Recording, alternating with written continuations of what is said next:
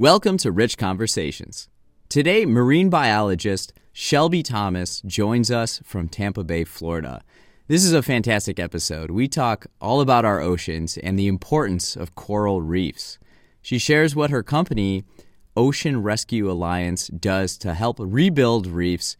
I'm so excited for you to listen to this. I spend a lot of time at the Field Museum here in Chicago, natural history, and as you're probably aware, and I was so giddy to talk to her. Being someone who's on the ground, or in the water, I should say, studying, understanding, and helping to get our oceans healthier, this is so exciting. You can follow her on Instagram at ShelbyThomas21. You can also follow this podcast on Instagram at Rich Convos. Let's begin.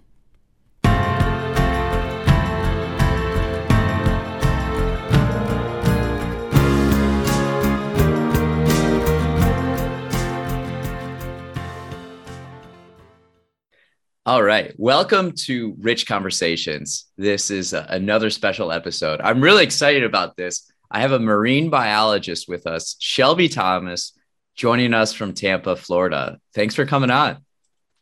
Thanks for having me. So why don't you introduce yourself real quick for our viewers and listeners?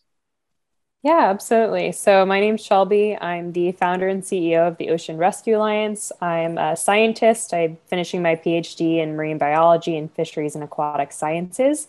I specialize in doing applied restoration work. I've worked with doing oyster, mangrove, seagrass, and as well as coral restoration.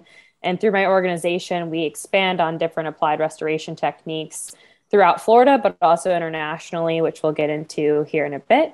And looking forward to sharing more with you. Awesome. So what is marine biology, and then what sparked your interest in it?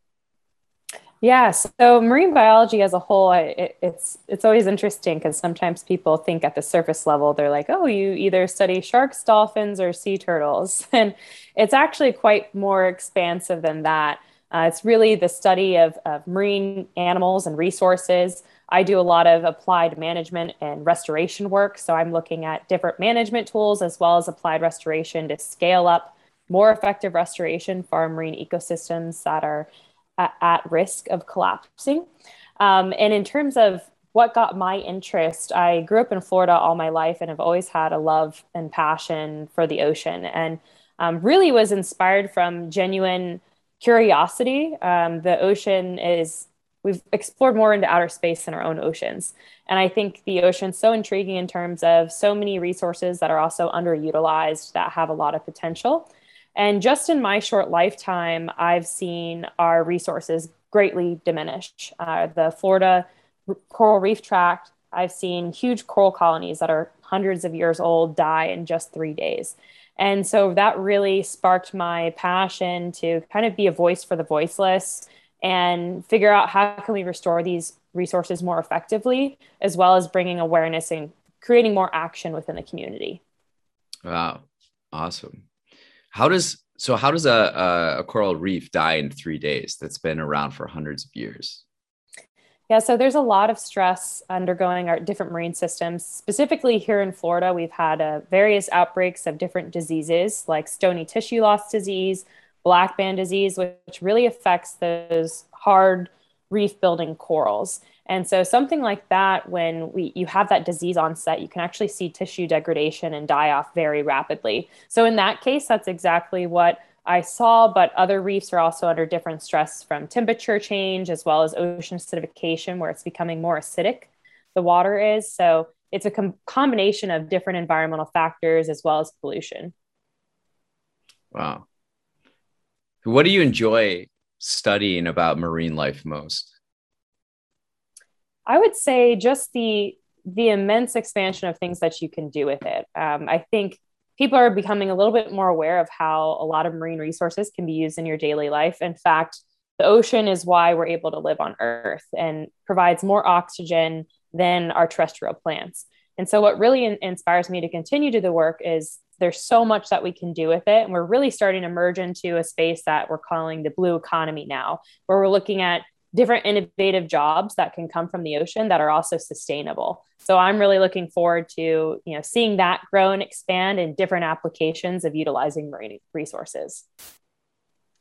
Awesome. I'm so excited to get into this. I go to the Field Museum a lot here in Chicago, and I see how connected like the natural world is to each other and then also us. Can you elaborate more on the connection between the oceans and life on land? Yeah, absolutely. So just as I mentioned, the ocean is why we're able to live on Earth. And if you think about just water in general, it's critical to life, period. Our bodies are 75% water, and so is the ocean.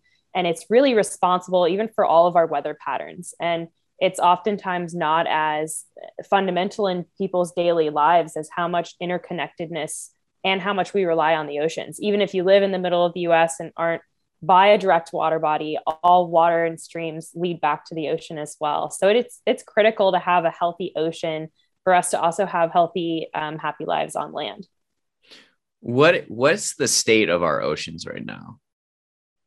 So, unfortunately, we have a lot of pressing issues on our marine ecosystems from pollution. I'm sure you've probably been aware of microplastics is also a trending issue that's within marine environments, but there's also other types of pollution from high nutrient fluxes that can change a lot of different nutrient loads in marine ecosystems, like from fertilizers or different really outflows from land. So we're needing to look at different responses to that to be more responsible from a company perspective. But there's also rising temperatures, and it really depends on what ecosystem you're talking about in terms of what stressors it's undergoing. But even things within oceanography, we're seeing patterns change from even currents and things like that that typically don't happen on the time frame that they are. So it's almost like around the world, different ecosystems have different stressors at this point, right? Yes. And I'd say they'd all really collectively rely around temperature change, pollution, different disease that can be onset depending on what environmental factors really can cause them. For example, in Florida, some of the disease outbreaks have even been potentially tied to dredging events. For example, we do a lot of beach renourishment in Florida, but also all the way up the states to New York and New Jersey and internationally, where they dredge sand offshore to maintain the beaches. And that's really a band-aid. And oftentimes they're suspending sediments that have been settled for hundreds and thousands of years, and they're disturbing bacteria that can have other really different effects on the ecosystem that were unintended. What is dredging? Sorry, you cut up a little bit. So what exactly is dredging? Yeah, so dredging is where they'll essentially take sediment and they'll dig it up with a machine and move it for different purposes. Some people will dredge canals, so shipping canals, so you can actually fit larger ships, and they'll destroy that marine habitat. But oftentimes, especially for coastal restoration, it's very heavy in Florida, where they'll dredge sand offshore just to dump it onshore to maintain the beach. And that's actually, which I can talk a little bit later with my company. We build artificial structure to reduce wave energy that, like what natural reef systems do, can really help protect the coastline in addition to creating fish habitat. So we're hoping to combat doing beach renourishment and hopefully mitigating the need to do it at all eventually. But that's predominantly done all over the world, and it's really not the most effective, sustainable solution. Wow. Can you elaborate on microplastics in the ocean? Yeah, so I think they're now saying there might be more microplastic than there are stars right in the sky, and it's That's getting up there. It's a real problem. It's fantastically unfortunate. Yeah. It's not something to be proud of.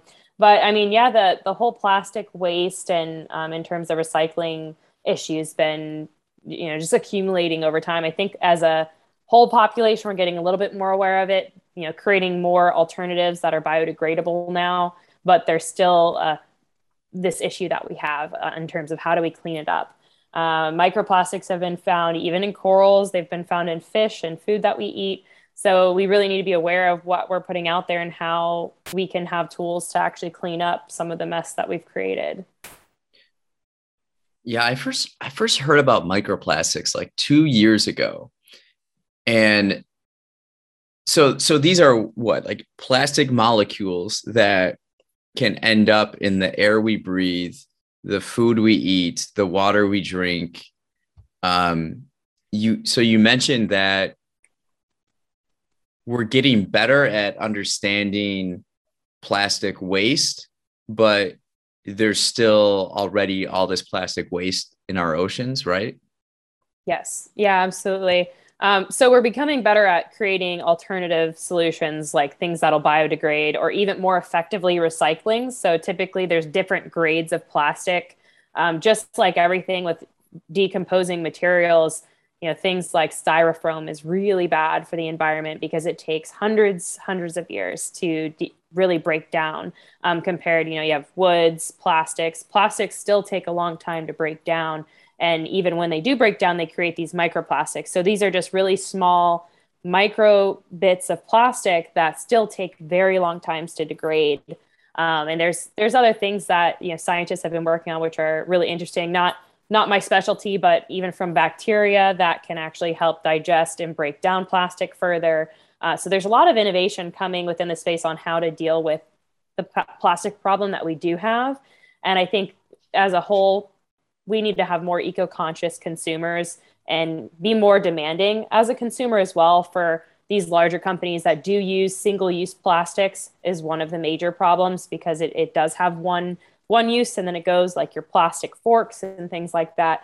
Making sure that you're holding some kind of accountability for people that distribute them to look into alternative solutions because now we have things like plant extracts that are just as strong but can actually Mm. biodegrade in a very quick time period. So there's two problems, and it seems like from what you mentioned, we're working on addressing specifically this one problem of single-use plastics. What what about addressing the plastics that are already in the ocean? So that's Like, a really hard yeah, hard problem to fix in terms of cleanup, right? How do we clean up microplastics?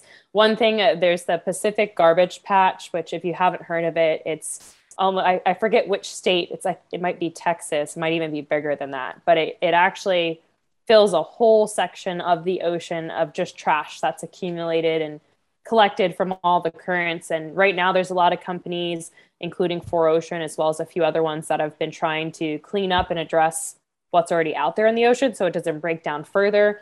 In terms of microplastics and cleansing the ocean of that, I don't think there's any at wide solutions for that right now, but I'm sure there's a lot of push to figure that out as well. um, I these aren't questions I have on here, but I just have like Going questions in off into general to it, pick your yeah, brain. that's fine. Your You have mentioned that we've explored space more than we have the oceans. Mhm. Uh, why why is that? And do you see us in the near future exploring the oceans more? Yeah. So the answer for why, I think sometimes things right in front of our face we think are like in our immediate reach, and we just want to, as a human population, we're curious about a lot, right? So because Earth is our home and we still have access to the ocean, I think the whole outer space and is there any other planets like ours and things like Yeah. that has always been in humans curiosity. So I think that's taken a lot of precedence. Of course, it's a lot of money, but our oceans are very underlooked at, and I do think that this space is becoming a lot more popular now in terms of there's a huge push to explore the ocean, even the deeper sea components, and even from a medical perspective. Actually, when I was undergrad, I used to do biomedical research, and the ocean itself can hold cures for various illnesses, and in fact has been attributed to a lot of our medical advancements. For example, horseshoe crab blood was part of the very first sterilization technique for IVs, for any kind of intravenous solutions. It actually helps prove that they're sterile. In fact, it's a liter of blood of horseshoe crab blood is $14,000. So Whoa. it's pretty insane. A lot of the biomedical research I looked at was using secondary metabolites, which are essentially defense chemicals from corals and sponges that they emit when they're under attack in the ocean. And those actually have a lot more potency than what we typically use for things like breast cancer. We typically use Taxol, which is a derivative of a yew tree. We use a lot in medicine, a lot of different rainforests and terrestrial plants, but the ocean has a variety of different organisms, like the cone snail actually has 100 times the potency of Taxol. So the amount of resources that we could use in the ocean is immense. We really are just tapping into, from a medical perspective, different uses of chemicals that we can find in the ocean and different organisms. And that's one of the also sad things is, we're risking so much of our marine environments. We don't even know what's there that could also help save our futures. Yeah. So it's definitely, I think, becoming more of an exploratory topic from a lot of different perspectives, not only medicine, but conservation, exploration. And I definitely foresee more of it happening in the future. Interesting. So deep sea, how much do we know about the deep sea, and how many resources do you think are available within the deep sea that we haven't discovered yet?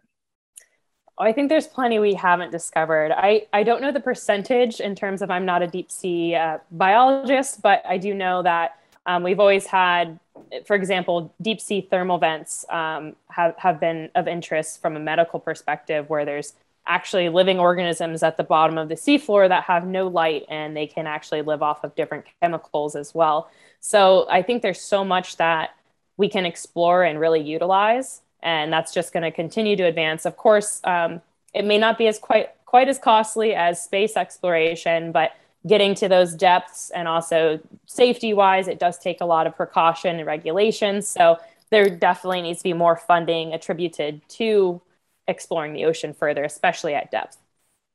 So are there like a few people in the world for like ocean exploration as there is in space, of like SpaceX and Bezos and Elon Musk, like all wanting to explore space? Is there anybody on the ocean side, like big names that are responsible for pushing these ideas forward?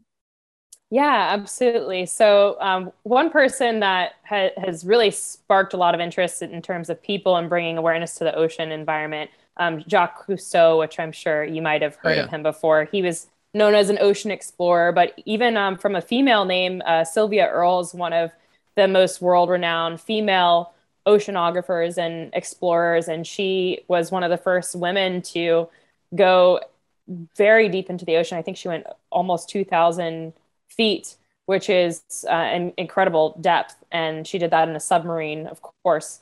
So yeah, there's plenty of ocean scientists, but I feel like it's not as widely known as some of our space explorers. But we should definitely change that narrative. Are there like so we have these scientists. Are there like big funders of ocean exploration? I would say that there are, maybe not as forefront as space and some of our other scientific disciplines, but there definitely are. I can't really pinpoint a name like you'd say like Elon Musk with SpaceX, but we need some more funders to pop out Yeah. up out there and take on the ocean.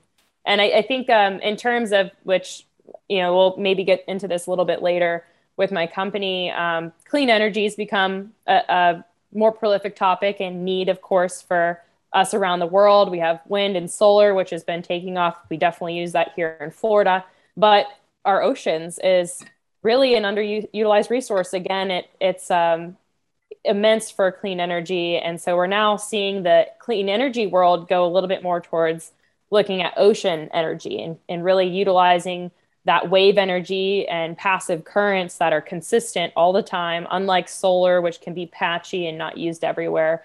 So I hope that from an energy perspective, we're going to get some more funders that will look into the ocean from an energy side as well. Interesting. So where else in the world has marine biology taken you? It's taken me a lot of places. With my company, we've been expanding to do some international artificial reefs that have different purposes for each project, but some of those being throughout the Caribbean.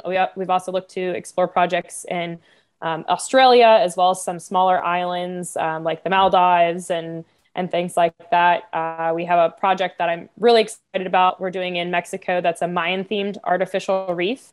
And so we merge art with science as Whoa. a way to really connect the public back to the ocean. Because one of the problems is the ocean's out of sight, out of mind. And Yeah. until you get people to care about it, it's really hard. You have to make it personal for people to care about it. And so we try to use art as a way to do that as a pathway. So we'll conduct different restoration sites that will implement art to create ecotourism. And that also can help incentivize making a destination that helps the local economy, helps create jobs. And I'm really excited about the Mexico reef because it's our first culturally relevant reef. We're working with a Mayan native to make a serpent deity called the Kluklon. And so that reef will be shaped as a snake and have all those Mayan features. And it'll be the first time we're doing a reef in Mexico. So it'll bring awareness to Mayan culture, but more importantly, create fish habitat. We're going to be outplanting coral with the community there. And it'll serve as a site that will be the community's resource for generations to come, not only educationally, but helping create jobs and further restore coral reefs for years. So how big is this serpent? So right now we're looking at doing a 200-meter reef. So it'll be done in phases. We'd probably do about 50 modules at a time, which are typically about 6 by 6 feet. And we'll link them all together to form a snake. But they'll all have these features like a natural reef would to create fish habitat, but still have some artistic components as well. Wow. Uh, I want to ask about that a little bit later. I'm curious right now about you've mentioned these places: Australia, the Maldives, Mexico, Florida. How how are they like similar, and how do they differ from each other as far as like ecosystems and stuff? Yeah, yeah, great question. So one thing with my company, we're really trying to take an applied adaptive approach where we're meeting area specific needs. So we'll go in and do site assessments. Of course, every area is different and has different stressors and pressures that ecosystem needs. So, for example, even within Florida, between the East and West Coast, we have different focuses where, especially in South Florida, we've been focusing more on coral restoration. And in some areas, we'll need a little bit more wave reduction where we're protecting the coastline. Where on the East Coast, we might shift and do oyster or mangrove restoration to address nutrient and water quality issues. So we'll change our really solution depending on the area's needs. And then even really looking into that site perspective of what kind of biological focus we're doing and what kind of restoration techniques we'll do. For example, with corals, we have a few different scalable solutions where we can use our coral lock, which is a threaded frag plug. Actually, I have, I have an example right here, so it's might be easier to show you than talk about it. So the coral lock is a threaded frag plug. And typically for coral restoration, people will individually glue corals down to reef structure. We're able to simply screw them in. So now we're able to outplant hundreds of corals at a time versus traditional methods. And we'll put them on different bases for natural reefs where we can make things like this and screw them together and they'll fuse to create a larger, more reproductive coral. We actually outplanted 10,000 corals this way this past summer throughout the Keys up to Fort Lauderdale. But that's one example of we'll take different techniques depending on what's needed in the area, what kind of corals we're needing to put out. But we also work with different organizations to increase biodiversity. So we sexually reproduce corals as well, working with the Florida Aquarium and Sea Corps. That helps really increase the genetic diversity instead of taking different fragments from one colony. So especially in the Caribbean and different areas, we'll look at what the immediate need is and what best way to address it from a restoration perspective. So what you just showed us that so you create this structure and then you're able to like screw like is it you screw it in and then it like builds itself?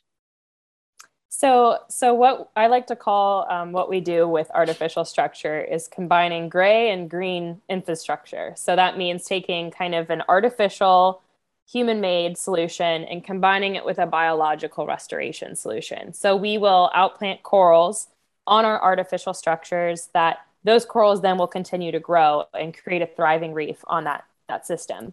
And so I guess I'll give a little intro to the Ocean Rescue Alliance is a marine conservation and restoration nonprofit, and we primarily utilize artificial structure for different biological purposes. In Florida specifically, we focus more on coral restoration, but we also do oysters and mangroves as well. And just as we were mentioning with this base, we do natural reef restoration in addition to outplanting on artificial reefs. And this really gives us a scalable solution to create reefs in new areas. One of the problems is typically everything we do as humans is reactive, and we need to be proactive and preventative. We can't wait for our reefs to die to wonder where our fish are going to go. Not only our food, but a lot of marine ecosystems and fisheries rely on natural reef systems or spend some point of their life on a natural reef. And so if we are losing this critical habitat, we're also risking thousands of species of fish collapsing. And so one of our goals with our organization is to create artificial structure to more closely mimic natural reefs. And that means we're creating microhabitat to support different stages and life stages of fish and different species. Typically, have you heard of artificial reefs before? Sort of. Sort And of. then I don't know. So normally It sounds people kind who of have heard of them, they straightforward think though. of ships, right? Yeah, yeah. But normally it's typically trash of land, construction pilings, debris, ships, and it's been like that for generations, where we'll typically dump land waste and just put it in the ocean and call it fish habitat. Yeah. So we're really one of the first companies actually making reefs to mimic natural reef geology, and that's really for the benefit of creating fisheries habitat. And then adding on a biological restoration enables us to create reefs in new areas that might not be as impacted from disease, might be in more favorable growing conditions, at least allows us to make more nurseries. And at the very fundamental, creating habitat for fish. So that our goal and our saying is also, saving our oceans one reef at a time. We can never get out enough structure. And just like natural reefs do, with creating a barrier to protect the coastline, we can move that all the way up through New York and all over the world. Our desire is especially to focus on island and Caribbean countries that are really getting decimated from storms and are in need of a lot of this structure to protect their coastline and their communities as well. So you can, so there's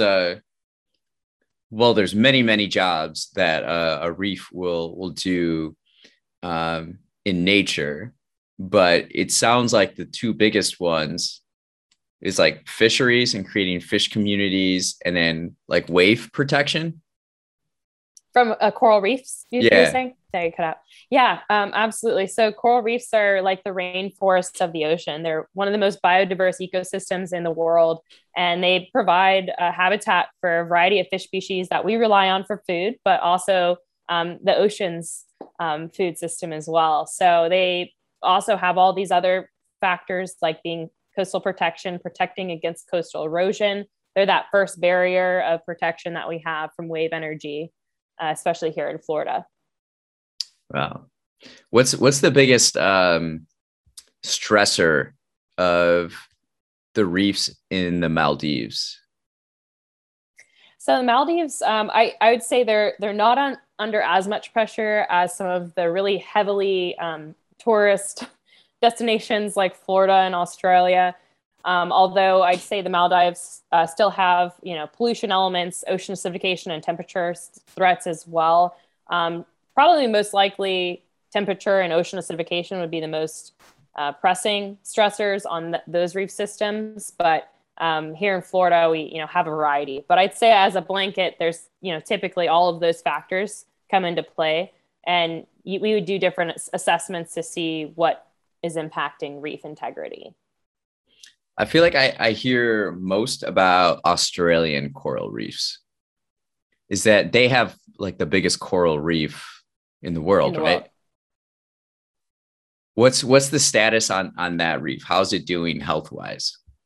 So it is recovering, although a lot of the coral reef has unfortunately died. That we do have a recovery period. A lot of corals will bleach, which is essentially where the microalgae, which is a symbiotic relationship with the coral, will leave, and the corals will turn white instead of having their different natural and colorful pigments.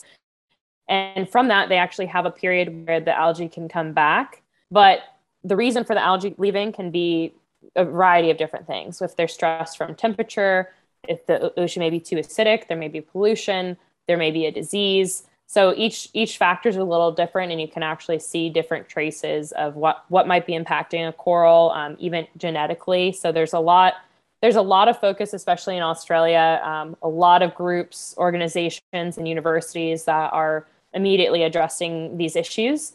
I think there's a lot of hope, but again, there's still a big need, not only for awareness in the public, but to create more action, and it still needs more help.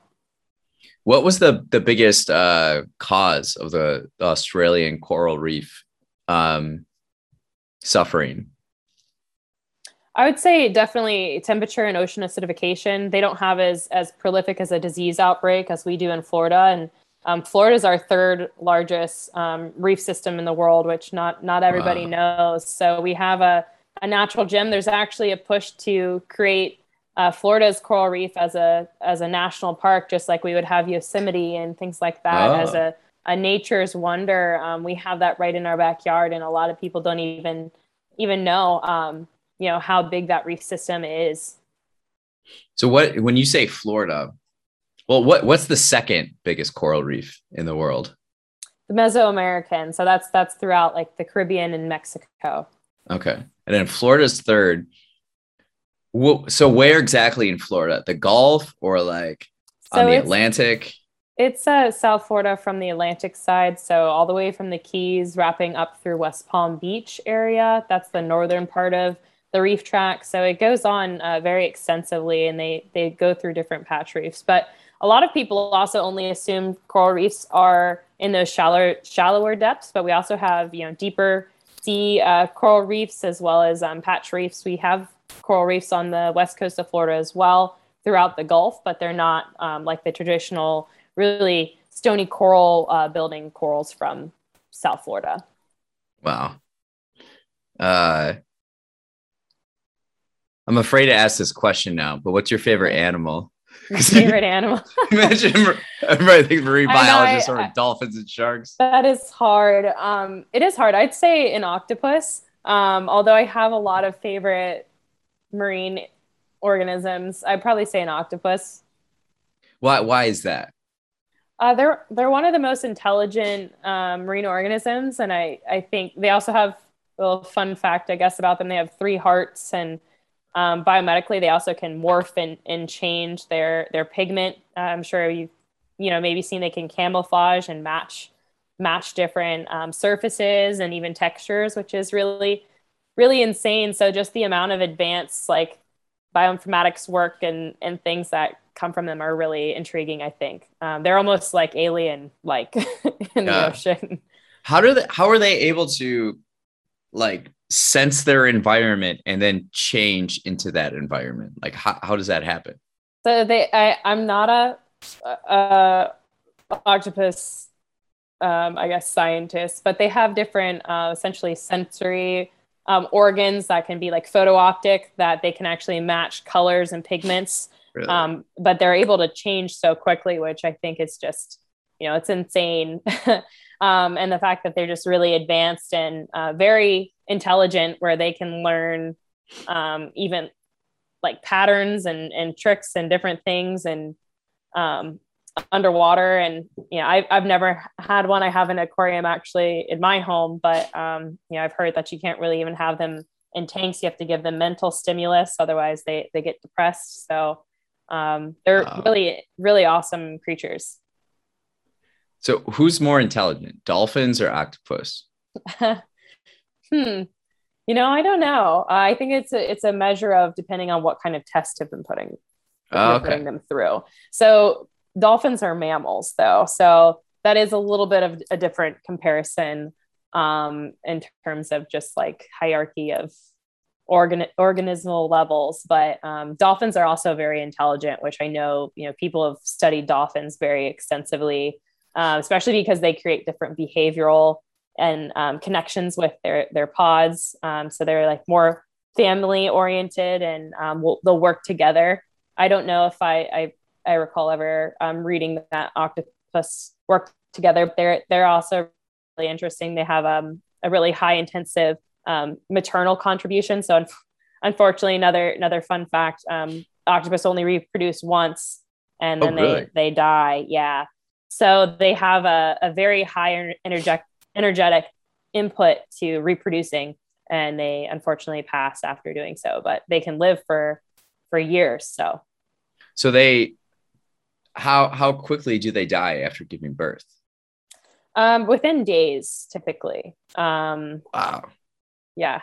And ocean marine and marine organisms can be a little brutal. Typically actually the young will feed on their mother, which is pretty barbaric. Now we're down a whole rabbit hole of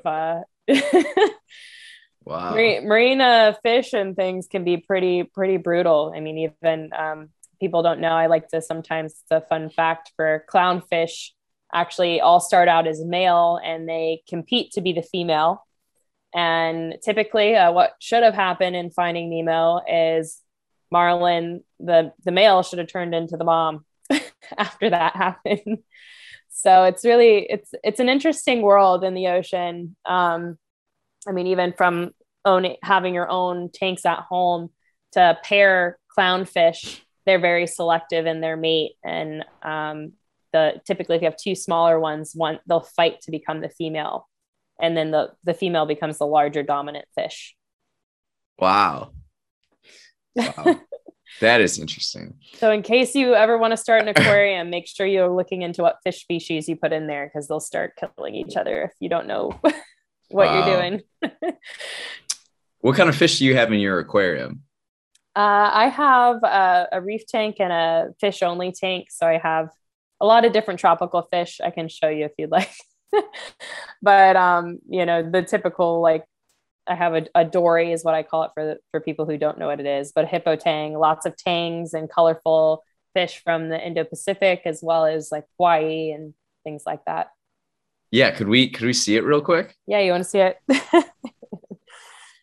1 second. Let's see. So here you are. Here's one of them. Oh, wow. Cool. This is the reef tank. So I have a lot of different corals. These aren't restoration corals. These are hobby corals, but people kind of use similar techniques. You can break off a fragment of it and grow it. And oftentimes when you break corals into small pieces, they grow more rapidly. Kind of like when we get a cut on our arm. Wow. Your skin regenerates quick. How many fish do you have in that tank?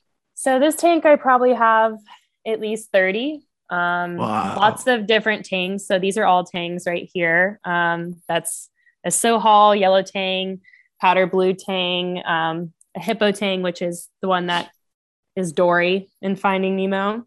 Oh yeah. If you're listening to this, it's very bright blue. It's very nice. Colorful, very vibrant. How big is that tank? This tank is 220 gallons. Wow. So it's a decent size. I have a larger fish only tank, which I have a Pacific horn shark. You can see her right there. Wow. Now it's purple. Everything is purple. Is that intentional or? So that's just a blue light. I have a different light phase on both the tanks. This one's more, it has bluer lights just to not grow as much algae. Because this isn't a reef tank, but I have some anemones in here. So it's just harder to see with a camera unless I put a red filter lens, and then you can see it better. But yeah. Wow. Thanks for showing us that. Yeah, no problem. So having spent a lot of time in or by water, how has that influenced your outlook on life? How has it influenced my outlook on life? I'd say very optimistic. I think, I don't know if you've heard of the book called The Blue Mind by Nicholas Wallace. He talks about how having some type of water body in your life brings a lot more peace and tranquility. And I definitely agree with that. I lived away from the ocean in undergrad in Gainesville at the University of Florida for a little bit. And I can say when I'm by the water, it definitely, makes me feel more happier and at peace.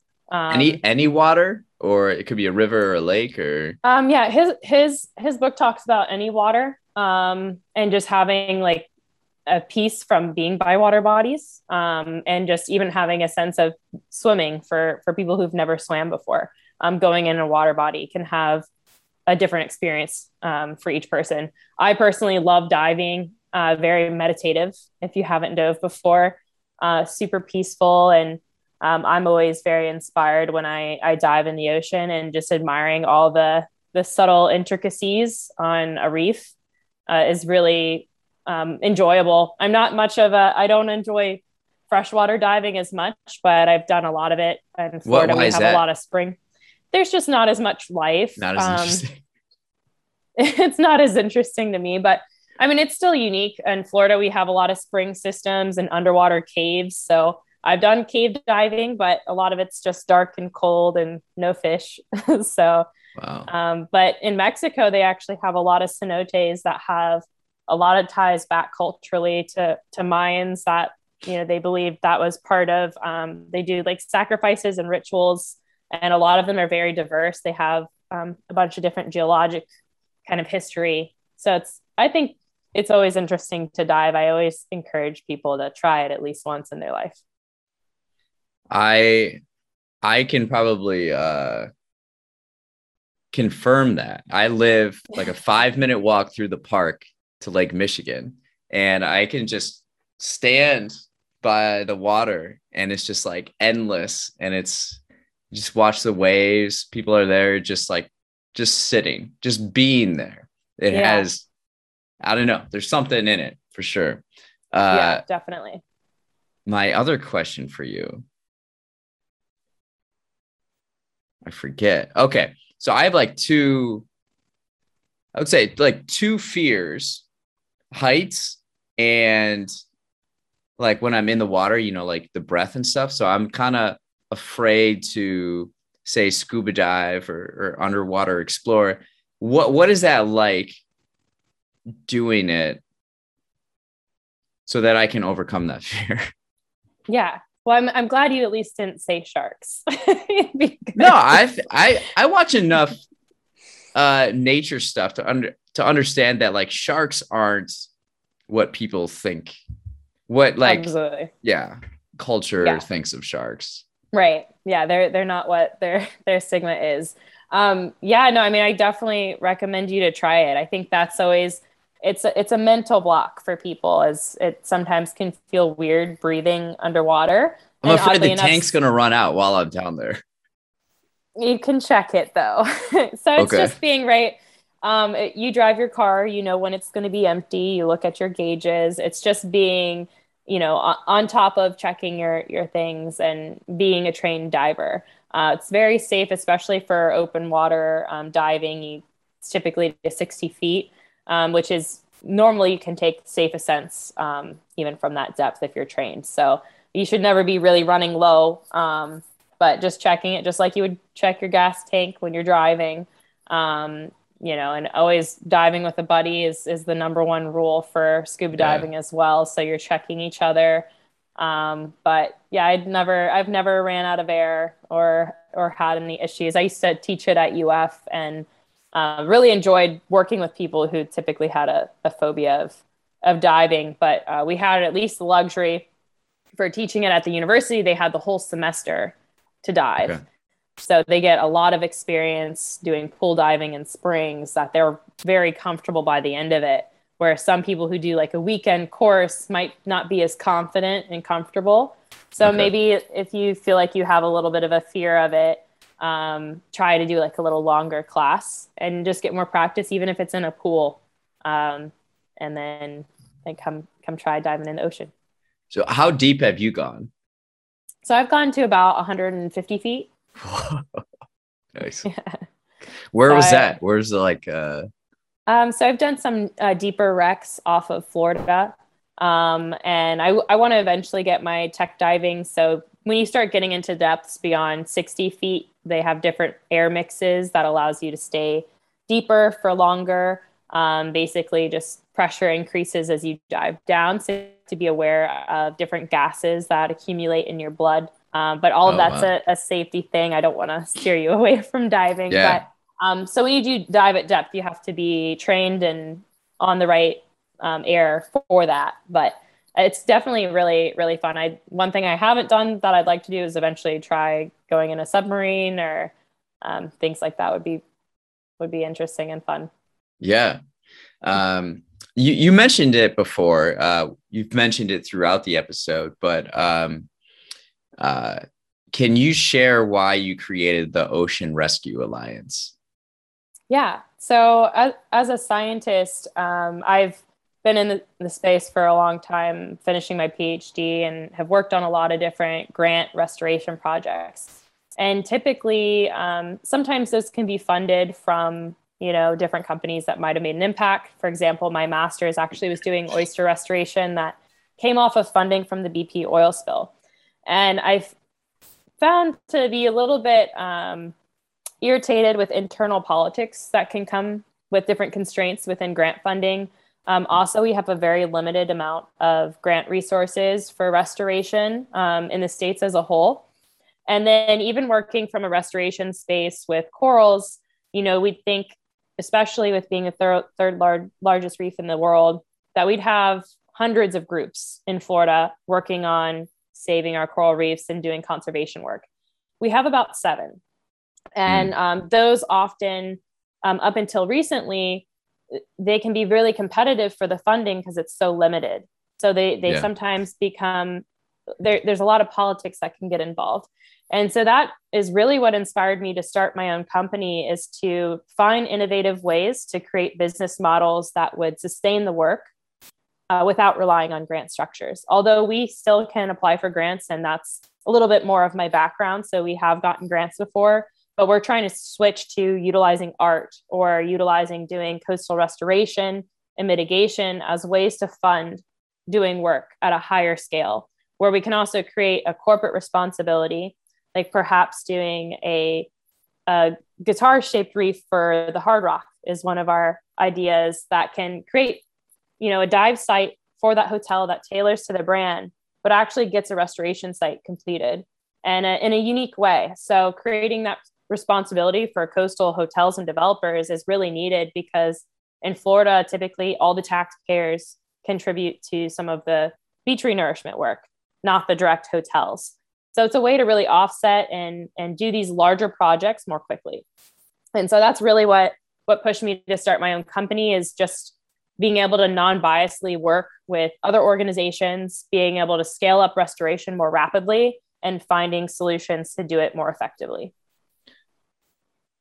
Yeah, that's interesting. So like art installations in the ocean that serve a purpose. Wow.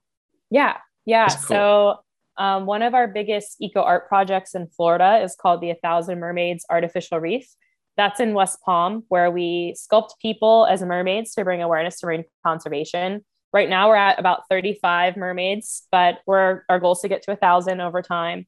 And that's just one example. The Mexico Mayan themed reef is another one, where one of the things we want to do is inspire that community to do an art narrative that's really relevant to that area. You can connect community and culture through art, and even open it up to the community to decide on what kind of site they want. I'd ideally like to see Florida transform into where we have a different dive site for every county and city that can really connect the community together, but also help restore our ecosystems. That's fantastic. So I saw you were at Miami Crypto Week. Mm-hmm. Can you share what that experience was like, and what technologies excite you most for the future of marine biology? Yeah, so the crypto space is definitely really like growing and a hot topic right now, right? And one the experience was awesome because I'm not as much of a tech person, but do see the ability to combine tech and using technology to advance science and also communicate to the public more effectively.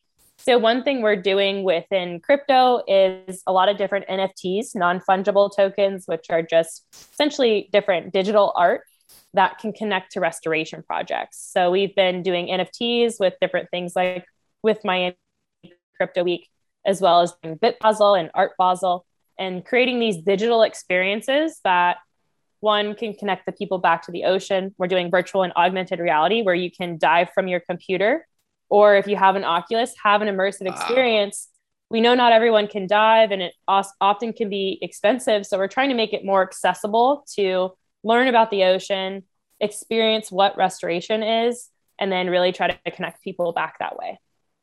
Wow. So you could theoretically design a reef and you could have people explore it virtually through augmented or virtual reality, and it will help them better understand the ocean and the reef system and how interconnected we are with our oceans. So that technology is like that's like a potential thing that could happen, right? Yeah, yeah, absolutely. And that's Wow. exactly what we're wanting to work on. And even using it as a training tool where we can, connect with schools and teach different things like fluid dynamics and things like that, even from a physics perspective, but using the ocean as a way to experience it. And that's one thing that excites me the most about technology now is we're advancing so rapidly in the last 10, 15 years and moving forward where we can do a lot more things that can benefit our marine environments. And then in terms of NFTs, it's a way to really creatively fund doing restoration and then tying in that trackability. So we'll do a unique art piece that ties into doing coral restoration in Key Largo, Florida. And then we'll make a different one for West Palm Beach or for every project that we do. And it's a way to help fund doing that work and enabling people to have part of that experience as well. Wow. That's fantastic. Thanks for sharing all of Yeah. this. Switching gears, transitioning now to the tail end of our conversation. I like to ask these particular questions to people um, just to see how they're similar and different. Mhm. What are three musical artists in your heavy rotation right now? Heavy rotation right now. I'd say I've been really heavily into Rufus Du Sol lately, as well as Khalid and Elderbrook. What kind of music is Elderbrook? That's a hard, I don't know how to describe that. I guess it'd be like progressive house music in a sense, but it still has words. So it's kind of a combination. I also like Nora and Pure. And she combines a lot of like instrumental sounds as well as with nature, but it's also kind of house and EDM esque. Nice. Yeah. Very cool. What's something you're curious about recently? Something that I'm curious about recently. I mean, I was talking on the energy space. I'm curious on aside from moving on from ocean sides of things. One thing that also really intrigues me is how can we also help connect people more in the public and doing more sustainable things. So I think I'm interested in really taking interdisciplinary approaches to solve our immediate problems that things like food scarcity, housing issues. I think honestly, with all the issues we have in the world right now, we have a lot of the tools to address these problems immediately. I think it just takes more effective collaboration and cross interdisciplinary approaches where you're combining, engineers with scientists, with the community, and meeting those goals. So I'd say I'm more curious on sustainability as a whole, and implementing that into, more structured approaches for things that we do. Awesome. Now, when you say interdisciplinary, that means like people of all different kind of skill sets and disciplines, Yes. industries type of things. Yeah, definitely. Basically from different disciplines. I think, we're the most creative that way. Yeah. Sometimes I feel like, especially in the science space, people tend to stay within their collectives, and we can have someone who knows nothing about science, suggest a solution that actually works. And, I think we need to do that more. That's one reason why we also bring in artists and people from different perspectives into our organization, because there's way more ways to reach people than, what we typically can do as scientists. Yeah. What's the best airport you've experienced? The what? Sorry, you cut. What's the best airport you've experienced? Airport. Wow. I definitely say an international one. I got the chance to go to South Korea and Thailand. So I think the one in Seoul was probably the most interesting one I went to, and primarily being because they had these little robots going all over the place and like directing you to, like, there's no people, it's just robots. So Really? yeah. Yeah. In terms of like a stewardess, or if you had to ask a question, and it had all the languages. So they had a lot more like technically advanced experiences than I've seen in the States. Yeah. Wow. Interesting. What about you? I'll reverse that. Oh, I would say, I'm not as traveled, I feel like, as other people. Um, let's see. I mean, I like O'Hare. Yeah. I recently went to New York, and LaGuardia is completely different than what I've experienced before. So I was visiting my friend in Brooklyn, and I was like, oh, I went to the new Apple store. He's like, oh yeah, here in Brooklyn. I'm like, no, LaGuardia. That place is like, it's like a Apple store, and everything is so nice and clean and like design and minimal. It's quite beautiful. I was really impressed with LaGuardia. And I think airports leave an impression on people that travel through. I'm trying to also be more aware of the airports I travel through. So when I went to Spain, I just like wasn't as aware of everything. I went through Madrid. Hong Kong was pretty major. That airport was pretty impressive, I feel like. I feel like LaGuardia is like right now the most impressive that I've seen. I would not have said that a month ago or like 2 months ago. When did I go? But like what they're doing is pretty cool.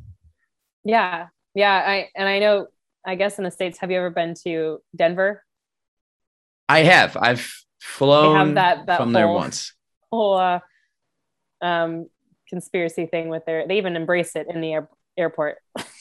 I'm haven't not looked it up, look it up. So it's like it's haunted, or there was another, it's something like that they have like chambers underneath it, and it's a weird alignment. It's just interesting. It's like with the whole New World Order stuff, and they actually have art that you can see in the airport that is of it. There's actually a documentary on it. So go ahead and watch it. And then next time I go snowboarding in Colorado often. So every time I go, I'm like, that's funny. They're just embracing the stigma. It's good marketing. It is. It is. I'll be aware of LaGuardia next time I go.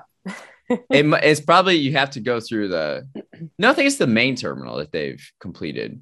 It was a disaster and a dump before this. It was like terrible. But what's something that excites you for the next 2 years?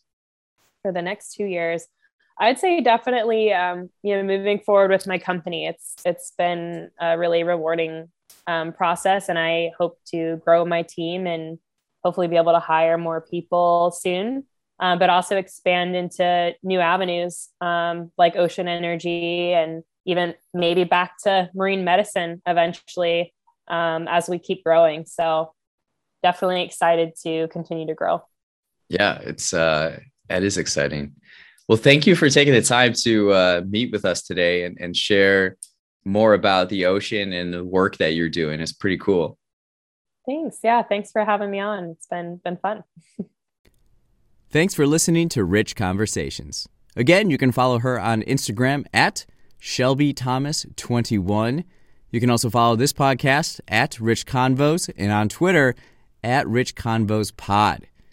Keep in mind yours and our relationship to planet Earth and how we can always work to understand more and grow stronger and caring.